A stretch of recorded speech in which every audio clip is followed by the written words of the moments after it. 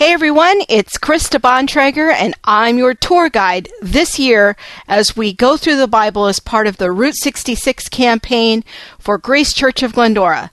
This is the Points of Interest podcast where we preview this week's reading and get you ready to get into the Word of God. Are you ready? Here we go. We're going to finish out the book of 1 Corinthians. We'll be starting in chapter 12 and going all the way to the end. We'll be doing the entire book of 2 Corinthians and the entire book of Galatians. We're going to hit a few highlights this week as we prepare for this week's reading. It's going to be fairly simple and straightforward in some sense, but the book of 2 Corinthians could present some challenges for us, so we'll want to be prepared for that. First off, though, I wanted to say a few words about 1 Corinthians chapter 15. One of my favorite chapters in all of Scripture. I love to teach on 1 Corinthians chapter 15. Let's just read the first few verses of chapter 15 together, starting in verse 1. Now, brothers, I want to remind you of the gospel I preached to you, which you received and on which you have taken your stand. By this gospel you are saved, if you hold to it firmly, to the word I preached to you. Otherwise you have believed in vain. For what I received I passed on to you of first importance, that Christ died for our sins according to the Scriptures, and that he was buried and he was raised on the third day according to the Scriptures, and that he appeared to Peter and then to the 12. After that he appeared to more than 500 of the brothers at the same time, most of whom are still living, though some have fallen asleep. Then he appeared to James and all the apostles, and last of all he appeared to me also, as one who is abnormally born. There's just such richness here. I wish I had an hour just to talk about this part of chapter 15. But one thing to point out is this word gospel. And when I talk to high school students, especially those who have been raised in the church, they really don't know what the gospel is. They've heard this term their whole lives, but they really don't have a firm grasp on an understanding and a basic definition of the gospel. And it's important to understand that from a biblical point of view, what the gospel is. And the gospel is that top level of meaning that we've been talking about all year, starting way back in Genesis chapter 3, verse 15, that it is that story of redemption. We often, as Protestants, think of the gospel as, we'll say the sinner's prayer, and you have this certain belief in Jesus. He died, and he forgave your sins, and that's it.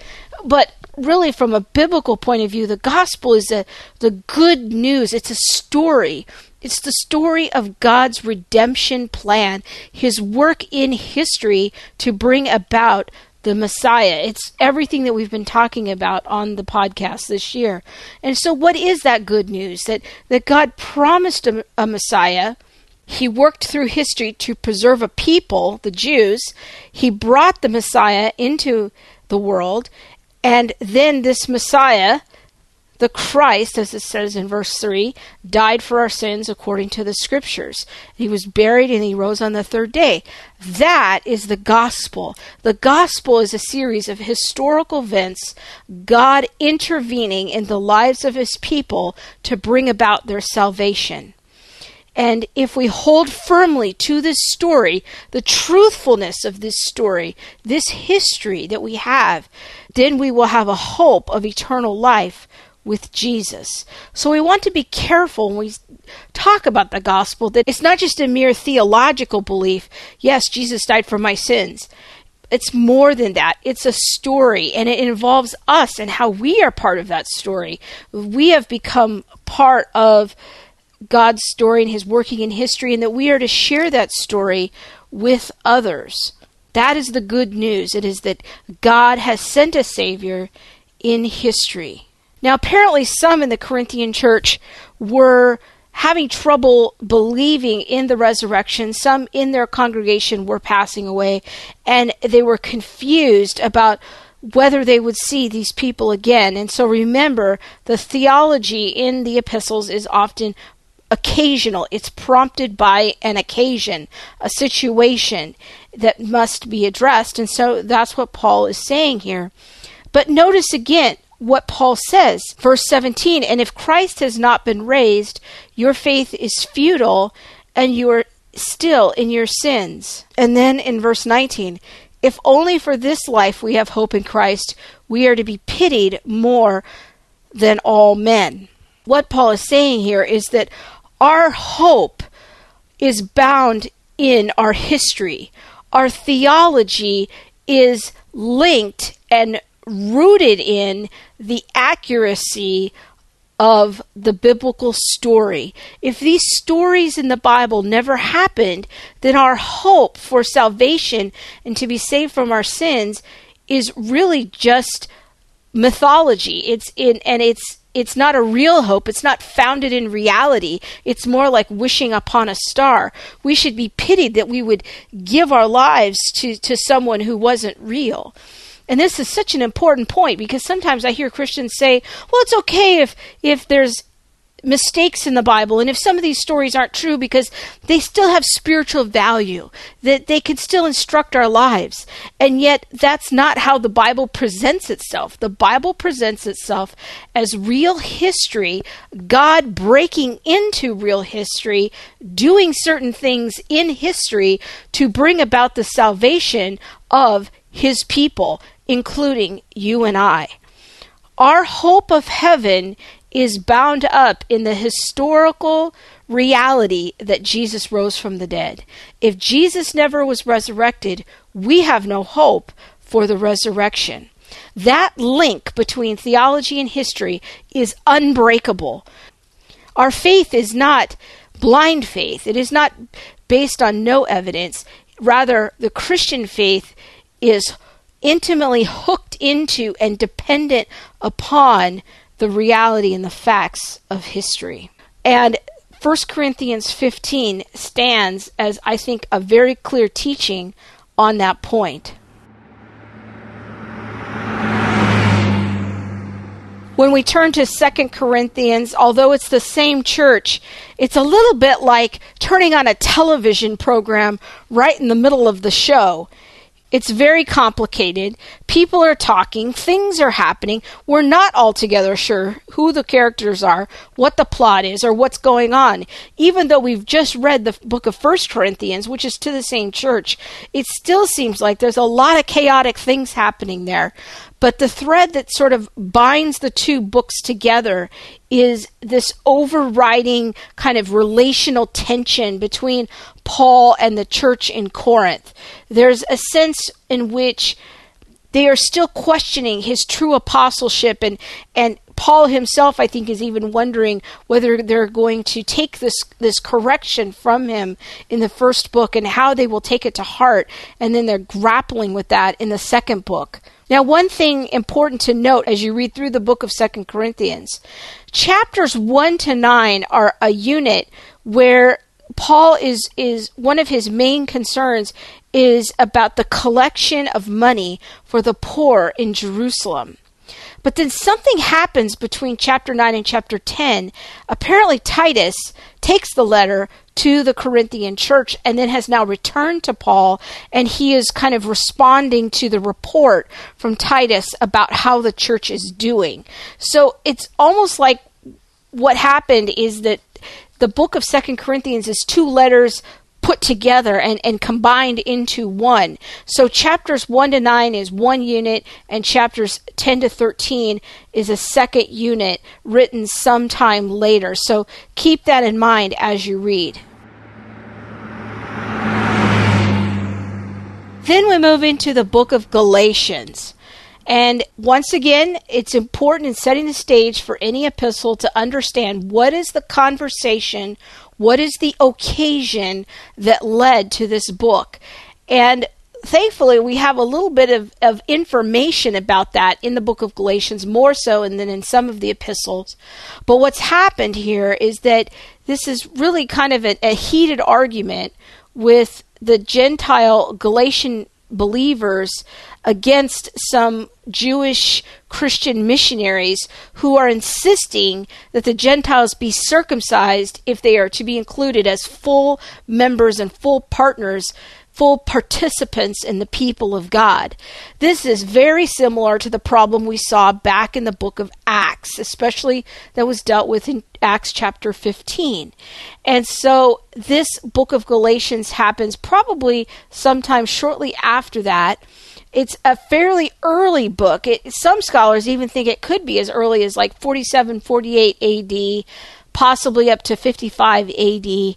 But these Gentile believers in Galatia are really confused, and they don't know who they're supposed to be listening to, and they seem to be sliding into a mindset of that they need to become Jews if they really want to be the people of God. And Paul comes out with guns blazing against this error, against these kind of theological agitators that have come into the church in Galatia. And it's interesting here that we also get a little bit more backstory on some conversations between Peter and Paul. They weren't always in agreement, and that there were some issues that Paul felt like Peter was kind of backsliding, backtracking on things that he had said in the past about the relationship between Jews and Gentiles, and Paul was kind of calling him out on it.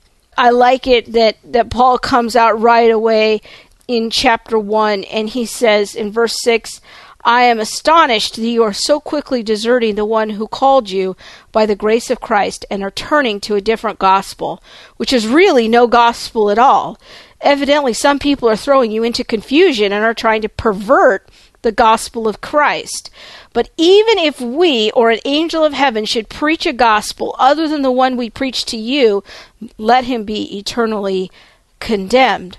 And so what is this gospel? It is, again, this message of the historical facts about Jesus' life, death, and resurrection, and then how are those historical works theologically applied to our life? Well, it is through faith or belief that we trust in that historical event as having impact and satisfying God's wrath, the Father's wrath toward us and our sins. And yet the problem is that there's still confusion among the Jews about whether these Gentile converts need to become Jews first. And it's understandable to me why they would be confused. After all, it seemed that God had been operating a certain way for thousands of years under the Mosaic law. That was the expression of how they knew how to be connected to God, how to worship God. And now here comes something that looks a little different. But it's the same God empowering these prophets and these apostles, and so they're trying to make sense of everything. So it's understandable that there was this confusion in the early church. So it has to get worked out, and this is how church history has always worked, and we see this from the beginning. Theological controversies come up.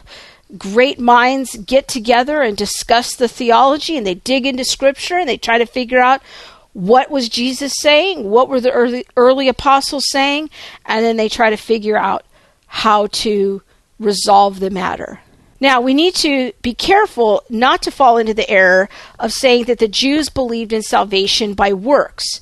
Jews were never saved by works. We learned that back in the book of Romans, especially in Romans chapter 4. Abraham was saved by faith.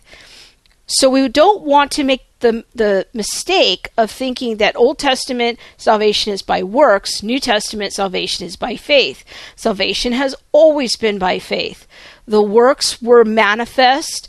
They were an outgrowth of the people of God and how they were obeying God and displaying their relationship with God, their covenant connection to God. And it's the same for us today.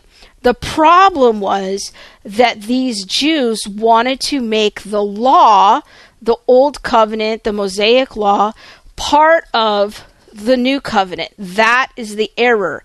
And so we need to keep that really clear in our minds.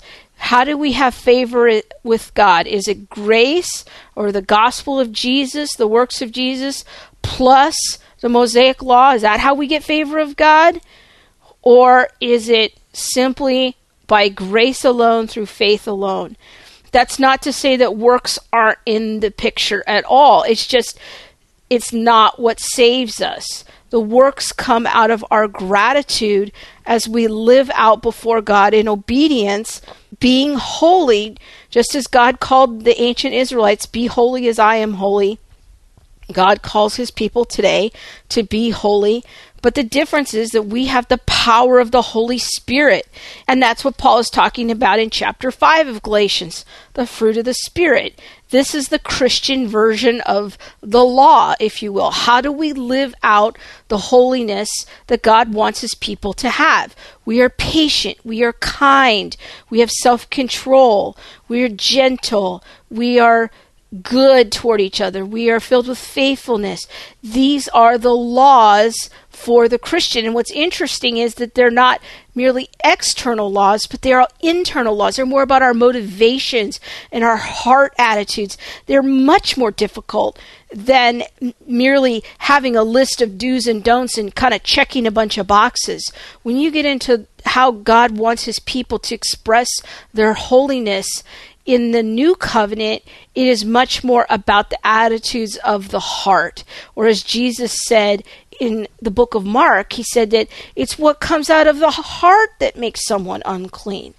And so the new covenant law, the law of Christ, is about love. And love is part of the law. It is a summary of the law. It's not gospel, it's law. So how are we to live? We have God's law written on our hearts, according to Jeremiah chapter 31. And we are empowered by the Holy Spirit, according to Galatians chapter 5. And our heart attitudes should be transformed more and more as we cooperate with the Holy Spirit. We become more and more like Christ. The book of Galatians is a wonderful book. It's the gospel in a nutshell, and it's the gospel in the Christian life kind of all in one nice little container. 6 chapters, really easy to get into. I love the book of Galatians. It is definitely one of my favorite epistles, probably second only to the epistle of Ephesians, which is where we'll be headed next week. So stay faithful. Grace family, we're in the home stretch. We're getting ever closer. Don't drop out of the race as we near the finish line. Now's the time to finish strong. Encourage one another in the Lord as we do this good thing together. Let's all hold hands and go across the finish line together. We're in it all together as a family, and that's what's so wonderful about Route 66. We'll see you next week. Thanks, and God bless.